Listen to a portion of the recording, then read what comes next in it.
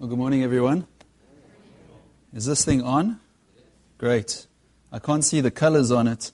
I'm colorblind, and they're like green and orange, and one is not on, and one is on.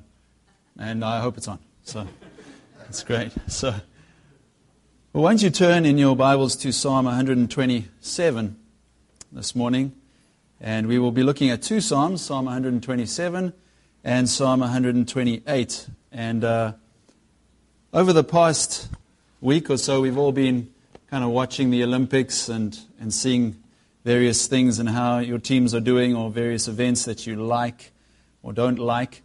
And we've seen things. And this past week, I've heard a couple of words spoken by the competitors. Some have been, I've worked hard over the past 4 years, and I've built on what I've accomplished so far. Or other words would be, I just knew I needed to believe in myself. And I had the faith that I could win this thing.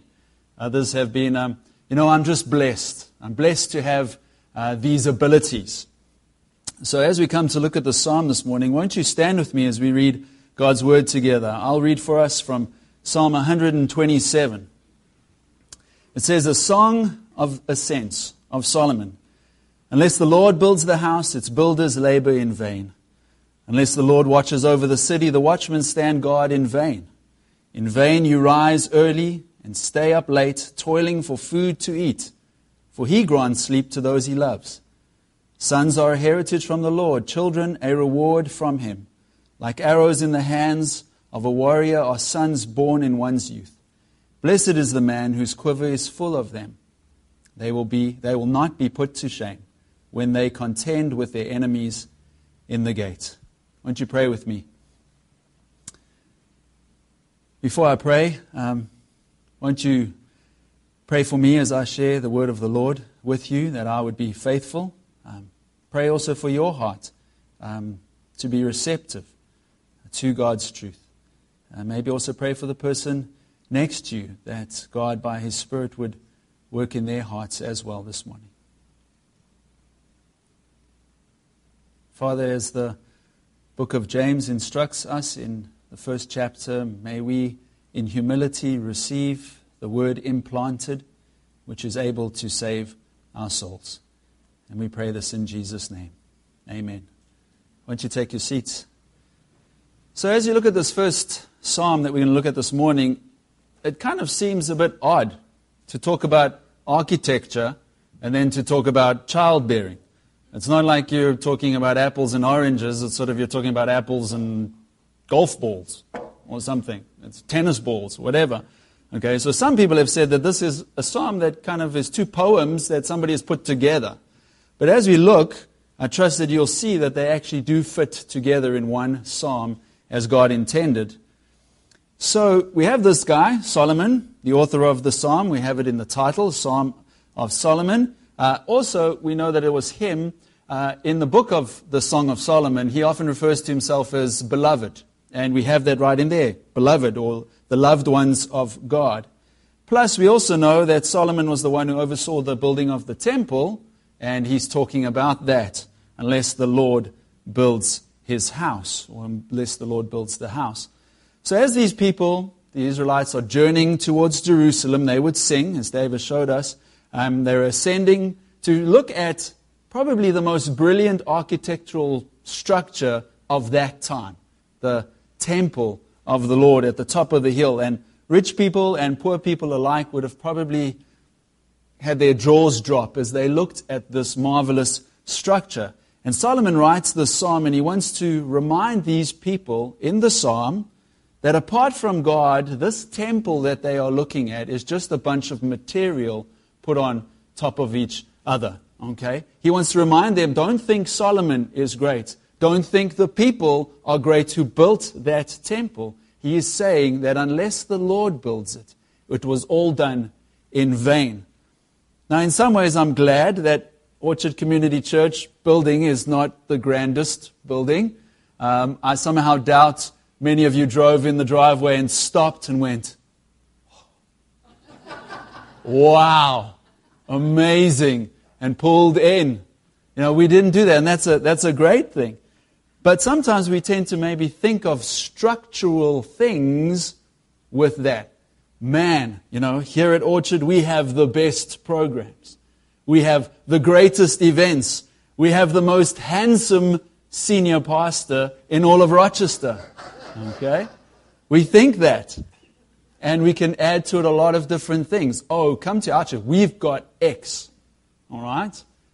But the psalmist reminds us here, unless the Lord builds the house, its builders labor in vain. Programs will come and go. The structure may change, hopefully for the good. It will change. But even pastors and elders come and go. And Orchard is 160 years old, and maybe one or two of you were around back then, but not many of us. All right? These things change.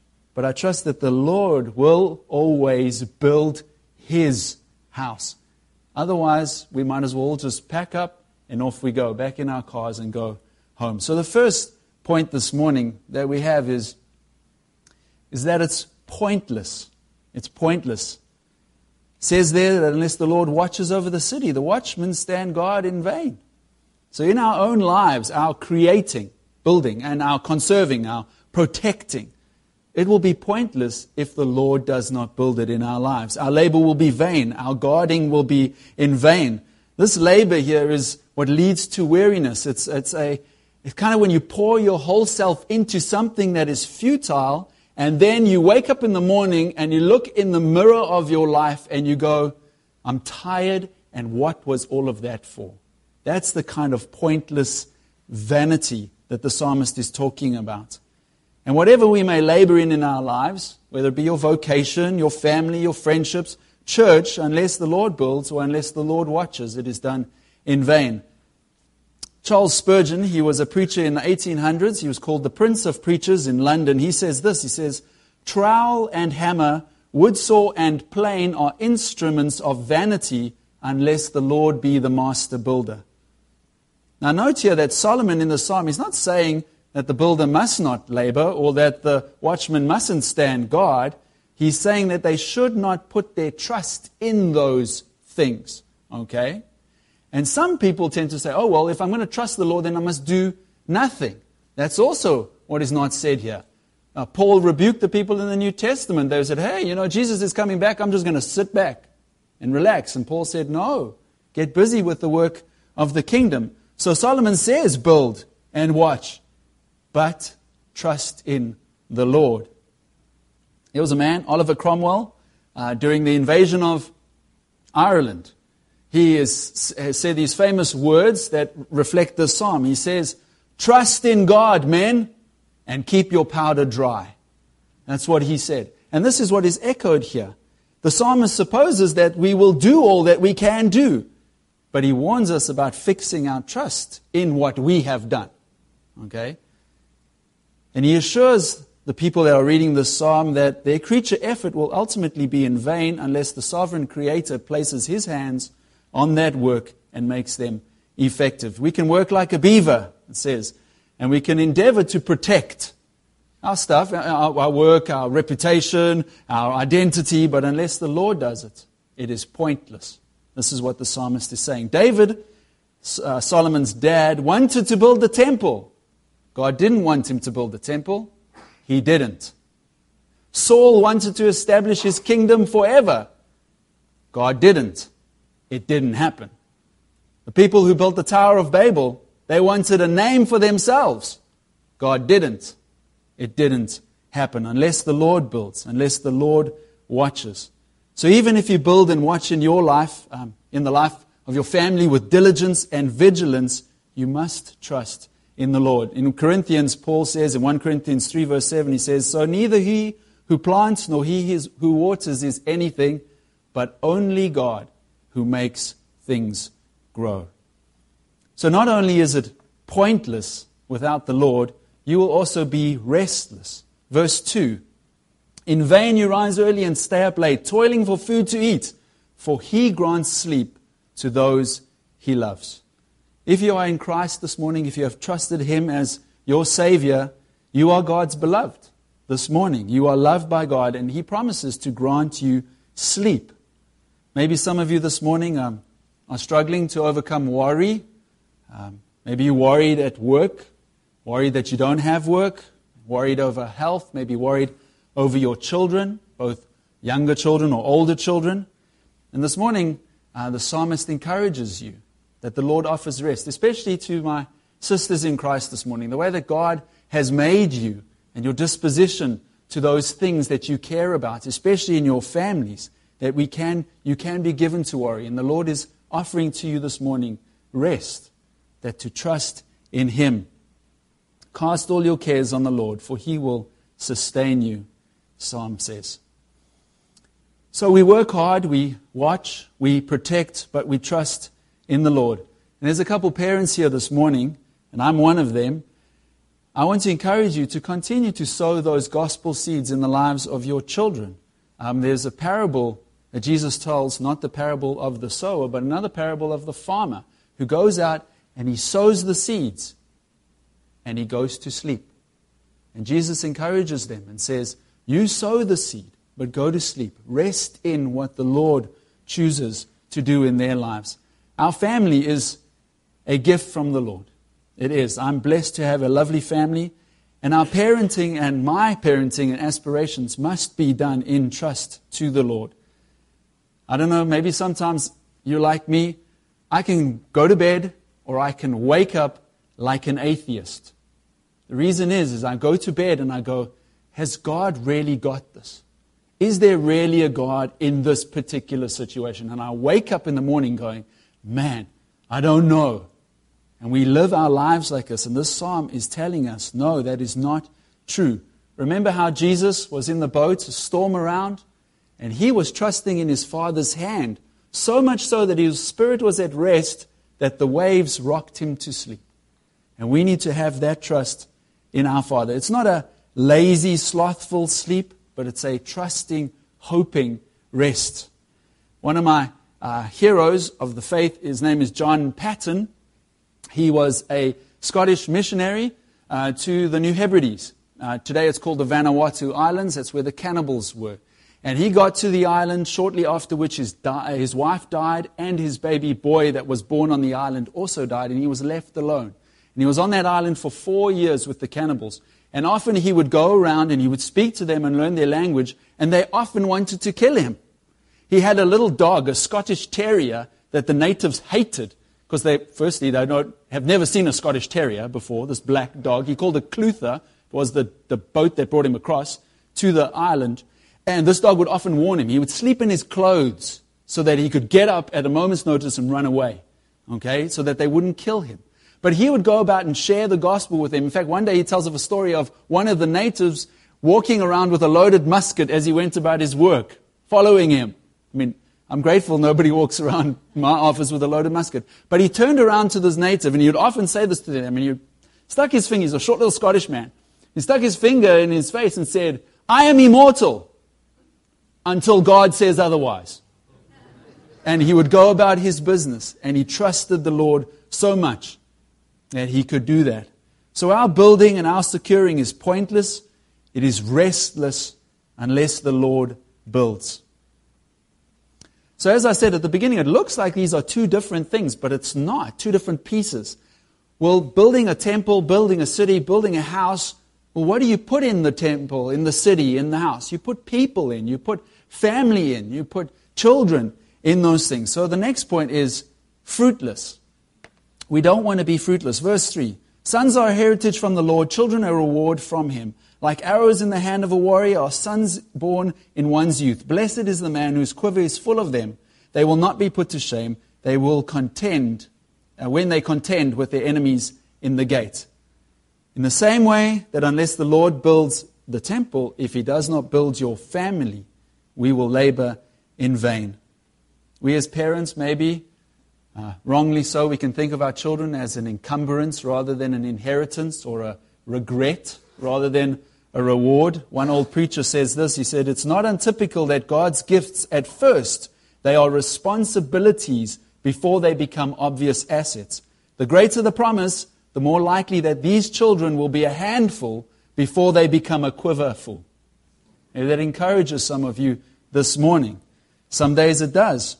But maybe there are some that are inclined to think, oh, I've got the picture-perfect Hallmark portrait card of a family. These things need to be a warning to us. Unless the Lord builds and protects and rears our family, it will be in vain. Remember who wrote this? Solomon. He wrote these things down, and much of it was lost on himself. In 1 Kings 9, Solomon's building became reckless and a ruin. His marriages were a disastrous defection from what God had intended. Okay? Solomon, the wisest man on the earth, he wrote these words, and yet he himself did not follow them. And that's a massive warning. It's a massive warning to me that as I'm sharing these things with you, I don't want to be like the son of David, the wisest man on earth, who, although he said what he said, he didn't live what he said. And it actually, his life not living like he had written down and what is honoring to the Lord actually shows that what he said is true because of how he lived his life in negation and things happen in his life. So I must be very circumspect. Even when I share with you this morning, I mean, if I had to preach to you that everything that I got 100% right all the time, I would probably never stand up here. Okay? Dave may stand up here more often if he got things right than I did. But he would probably say himself that if he had to preach here, only the things he got right, would not be up here very often. So we are all trusting the Lord in this. I don't want my life to be fruitless. We go through trials. Job went through a bunch of trials all the way through his life. And right at the end of the book of Job, when the Lord speaks to him, Job then replies and he says, I had heard of you. He had learnt about the Lord. And he says right at the end, he said, I had heard of you, but now I see you. And I don't want that to be the case for all of us this morning, that you just hear of the Lord and of His goodness and of His grace, but that you see and you taste and you experience that. I don't want to be fruitless in my life. I want to have children that are like these arrows. In the culture in that day, you couldn't just pick up the phone if you heard a noise in your backyard, phone the police, and then they came out and got whoever it was. All right? When something happened, it was a responsibility of the family. When Abram's nephew Lot was taken from Sodom and Gomorrah by 4 kings, he was captured by 4 kings. Abraham, in Genesis 14:14, it says here, said, when Abram heard that his relative had been taken captive, he called out the 318 trained men born in his household and went to pursue them as far as Dan. Okay? You see this last verse here in the Psalms, it says there that they will not be put to shame when they contend with their enemies in the gate. Our families, we contend with enemies at our gate every day. Now, I don't mean somebody bashing down your front door, but what I mean is that people are competing for our souls, for our families. And not only that is the temptations in our own hearts and in our families' own hearts that want to follow after worldly things. We are fighting this war, and we must train children to be like arrows, ready. But as we do that, we need to trust in the Lord. So you're going to hear this for the next couple of more minutes, 40 minutes or so in total. I've been hearing this the whole week, okay? Day in and day out, looking at this psalm and seeing that the responsibilities are mine to pass down the knowledge of God and to share Christ with the next generation. Firstly, that responsibility is in the family that you have. And most especially, that responsibility is you parents, and in particular, it's you dads. You dads, it's your responsibility. There are children here, or teenagers here this morning, and I don't want you to miss out either and just think, oh, well, this is for your parents. Parents, I don't want you to give up on these things, dads especially.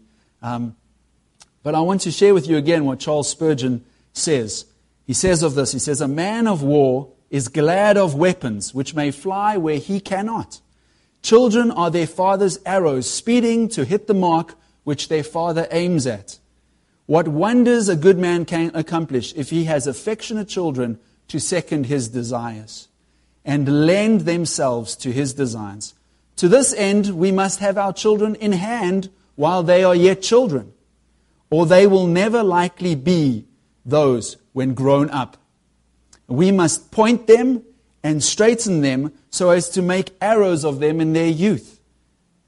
lest they should prove crooked and unserviceable when they are older. Let the Lord favor us. There his trust is in the Lord. Let the Lord favor us with loyal, affectionate offspring, and we shall find them our best helpers. We shall see them shot forth into life, to our comfort and delight, if we take care from the very beginning that they are directed to the right point. They are directed to Christ. And so young people hearing me today, don't check out and say, well, this is my dad and mom's responsibility. You also have a responsibility to hear what your parents are teaching you. For those parents here maybe today who you look at your children and they have strayed from your teachings. Maybe you say, well, I was not saved when I had young children. Or I was very weak and shallow in my faith. It's not too late. It's not too late. There are a lot of people here who are grandchildren, have grandchildren. There is a challenge here. It talks about our children's children. Also don't give up. Also trust in the Lord in those areas. So Psalm 127 has shown us that we need to depend on the gracious hand of the Lord in these things. And Psalm 128 will continue to address these things. It will address our work, it will address our marriage, our parenting, our relationship, but it's going to show us the how. How do we trust in the Lord in these things? So we don't want to be pointless or restless or fruitless, but we do want to be, and the last point is fearful. Let me read for you in Psalm 128. Blessed are all who fear the Lord, who walk in His ways. You will eat the fruit of your labor. Blessings and prosperity will be yours. Your wife will be like a fruitful vine within your house. Your sons will be like olive shoots around your table. Thus is the man blessed who fears the Lord. May the Lord bless you from Zion all the days of your life. May you see the prosperity of Jerusalem. And may you live to see your children's children. Peace be upon Israel. So it says there, blessed. That's in verse 1, in verse 2, in verse 4, and in verse 5. God's disposition to mankind is firstly being to bless, right? From the very word, the word go. And when Adam took his first breath in Genesis chapter 1, it says, and he blessed them, okay, and said, be fruitful and multiply. Throughout the life of Abram, throughout the life of David, many psalms show the blessing of the Lord. All the way to the last book of the Bible, Revelation, there are numerous blessings. But how does this blessing come to us? It says, blessed are all who fear the Lord. That very statement, to fear the Lord, it's against what the world says. It's against what Satan says. It's against even what our fleshly desires are. You know, the world and our desire says, if you want to be happy, follow your heart. That's Disney theology. Follow your heart. Okay? That's not what the Bible says. Even in the Garden of Eden, that was Satan's scheme. You want to be like God? You know? You want everything that you want, your desires? That fruit hanging on that forbidden tree? No, don't worry. Don't walk in His ways. Don't obey God. And Satan will always take holiness, the fear of the Lord, and he will separate it and say, well, happiness is not fearing the Lord. Happiness is doing what you want to do. The things that will bring you joy. Trust in yourself and you will be happy. And he separates what actual true blessedness and happiness is fearing the Lord. In the year that I was born in 1977, the musician Billy Joel, I'm sure many of you would know the name, Billy Joel, some of you are nodding sheepishly. Maybe you own some of Billy Joel's records, but he wrote a song called Only the Good Die Young. And in this particular song, one stanza says this, I would rather laugh with the sinners than cry with the saints. The sinners are much more fun. And that's what he wrote. And Psalm 128 says to Billy Joel, and says to Satan, you're wrong. But true joy, true happiness, true blessing is found in the fear of the Lord. This is the how we trust the Lord to build and secure and bless our family. The how is to be fearful. The Bible isn't necessarily concerned with people knowing about God, okay, and believing that there is a God. Much of the world thinks there is a deity of some form. The Bible is concerned about people reverently fearing God with awe. That is what the Bible is wanting to show. Now, I must be clear here that God does not bless you because you are good. That is a works-based moralism. God blesses faith. That's what He blesses, faith. And a key expression of faith is fearing the Lord, fearing God. Some people may say, are you sure? The Bible says to fear the Lord. Doesn't the Bible also say perfect love casts out all fear? Well, that's a wrong type of fear. And I'll illustrate by what I'm talking about here. You see, a believer's fear of the Lord is grounded in the knowledge that He is holy, that He is just, that He is righteous. That's what we're studying in Sunday school. But a believer also knows that you're His child, as Dan prayed, adopted into His family, and we have God's grace on us that He has lavished to us in Christ. Okay? So the more a believer fears the Lord because He is holy, the more the believer will revel in the love that God has for them in Christ Jesus. That's what it is. One example is the Israelites. They went and made that golden calf, worshipped it.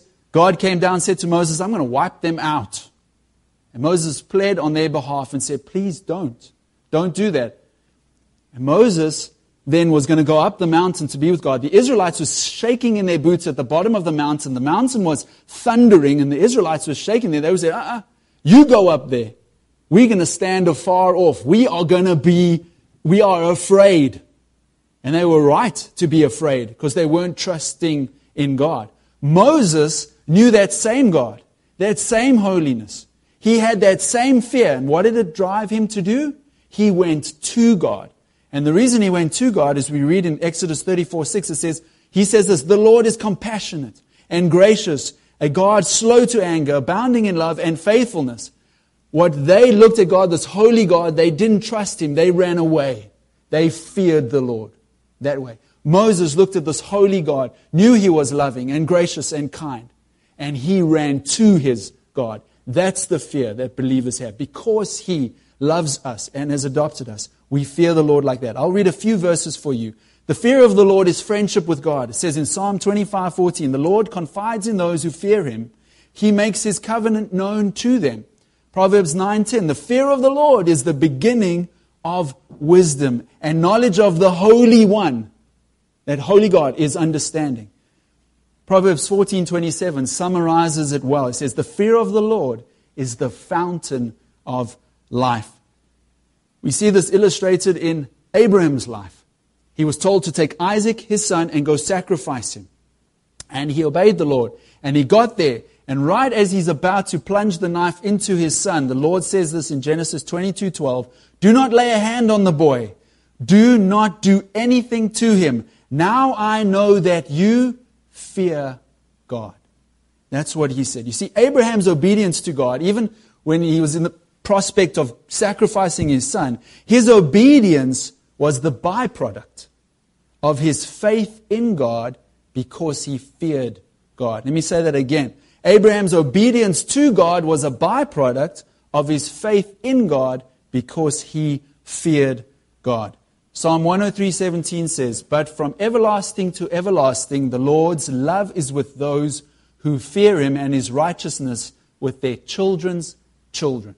Again, a generational responsibility. One last one, and this is from the New Testament. It's not just an Old Testament thing. Mary prays in Luke 1:50, His mercy extends to those who fear Him from generation to generation. So we have in verse 1 there, all who fear the Lord. All who fear the Lord. Okay? Not some. All who fear the Lord will receive blessings from the Lord. Now, we may not get what we think blessings are. House in Beverly Hills with too many rooms, you can't even find them, or anything like that. That's not what it's talking about here. But we taste the blessing. Let me explain it this way.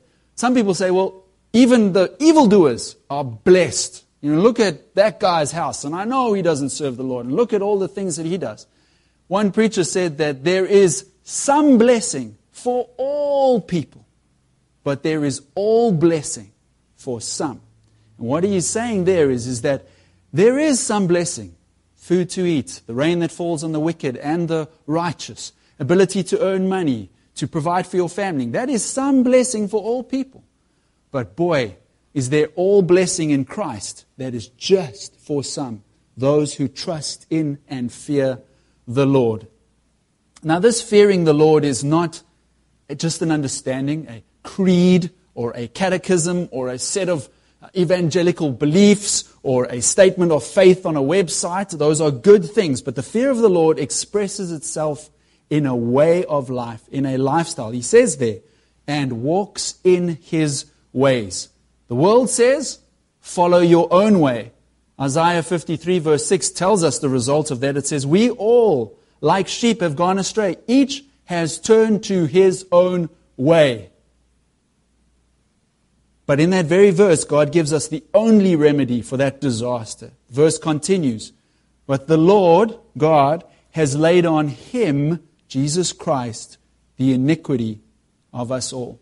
The only way to turn from our own ways and to follow the Lord's way is in having a fear-filled faith that we can receive the blessings of the Lord and walk in His ways. And how do we walk in His ways? There's various aspects here. There is verse 2, in our work, in our vocation. Verse 2, you will eat the fruit of your labor, blessing and prosperity will be yours. This is meaningful work. This is not work done in vain, as I said, to get your house in Beverly Hills. This is meaningful work that provides for your needs. I thank the Lord every time that I walk across the parking lot to my office over here, that I get to do this. I love to be here and to share God's Word and to minister in song, whatever it is. I love that. And I get paid to do it. It's fantastic. And I walk across here to do what I believe and I trust is meaningful work. For a man to provide for your family is meaningful work. Okay? But it's more meaningful to share Christ with them. For you ladies here, it's meaningful to serve your family, to serve your husband, to serve your children. That is meaningful work. The psalmist continues and talks about marriage here. Verse 3, your wife will be like a fruitful vine within your house. Now here is a picture of childbearing. It's those arrows in the previous psalm, and it also talks about olive shoots being around your table. But there's more than just procreation mentioned over here. It actually, your wife being a fruitful vine, it conveys an attractiveness that she is to her husband and a delight that he has in her. So again, this is reflecting the Garden of Eden. You know, the first thing that was not good in all creation, the first not good in the Bible was, it's not good that man would be alone. I mean, think about that just for a second. Adam had God, and God came to him and said, that's not good that you should be alone. Husbands, you can look at your wife if you want to.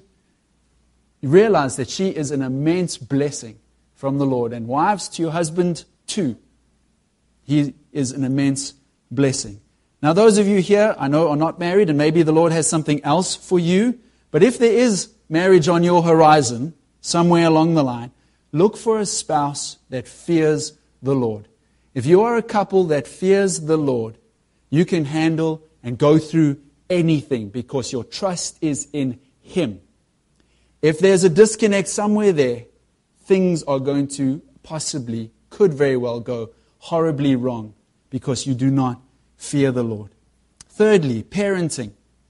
Verse 3, your sons, your children will be like olive shoots around your table. And then verse 6 it says, and may you see your children's children. Again, the location of this blessing is the fear of the Lord. Okay? And it works in how we parent our children. Both of these psalms here are talking about parenting. So I'm just going to take a few minutes as we close to mention that. Parents, I know you can't give your children salvation. You can't save them. Children, you guys can't buy it. It is a gift from the Lord. So what must we as parents do so that our children may receive this greatest blessing, that being their salvation? Well, it's clear in this passage, and it's clear in many other passages. We need it to be linked to faith. Ephesians 2:8, well-known verse, for it is by grace you have been saved through faith. Now this psalm shows us a specific expression of that faith, where a parent's effectiveness is. And you wouldn't think of it like this, but the Psalm says that the core expression of our faith, okay, is in the fear of the Lord. Now I must pause here quickly and just say that you can do X, Y, and Z, but God is the one who saves. And just as much as a child who is born to unbelieving parents can come to faith, so too can a child who is born to parents who do believe and who do fear the Lord can slip away from the Lord. Okay? But I must say that I believe that the majority of children that grow up in a home where mom and dad fear the Lord and lovingly put their faith in Him and trust Him to build their families, that would not be the case. Because God does delight to bless, and He also blesses principles. And these are the principles that He has given for us. Finally, as we close, the psalm concludes here with a benediction. This is what the priests would pronounce over the people. May the Lord bless you from Zion all the days of your life. May you see the prosperity of Jerusalem, and may you live to see your children's children. Peace be upon Israel. And this benediction brings forth a fourth area. And it's the church. It's your relationships here. Now for that people, their nation, their Zion, their Jerusalem, their Israel, their fellow believers believing in their same God, all right, is a picture for us, our people, the Zion, the Jerusalem, us fellow believers in our same God. It is the church, and He addresses them. And we need the blessing that comes with being a part of a church. I'm grateful to be a part of this church. My family needs you. I need you. And you need us. Okay? And God blesses us through that. We need a body of fear-filled and faith-filled believers. Because all of these areas of life, our work, our family, our relationships, even in church, will come with griefs.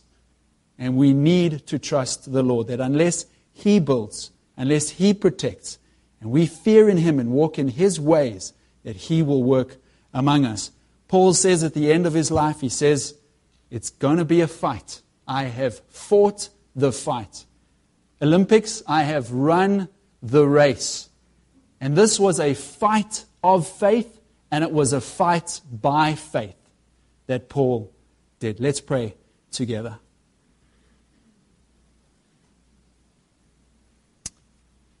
O great God, God of highest heaven, our loving Father, I pray this morning, please grant saving faith this morning to those who desperately need Christ to be their Savior.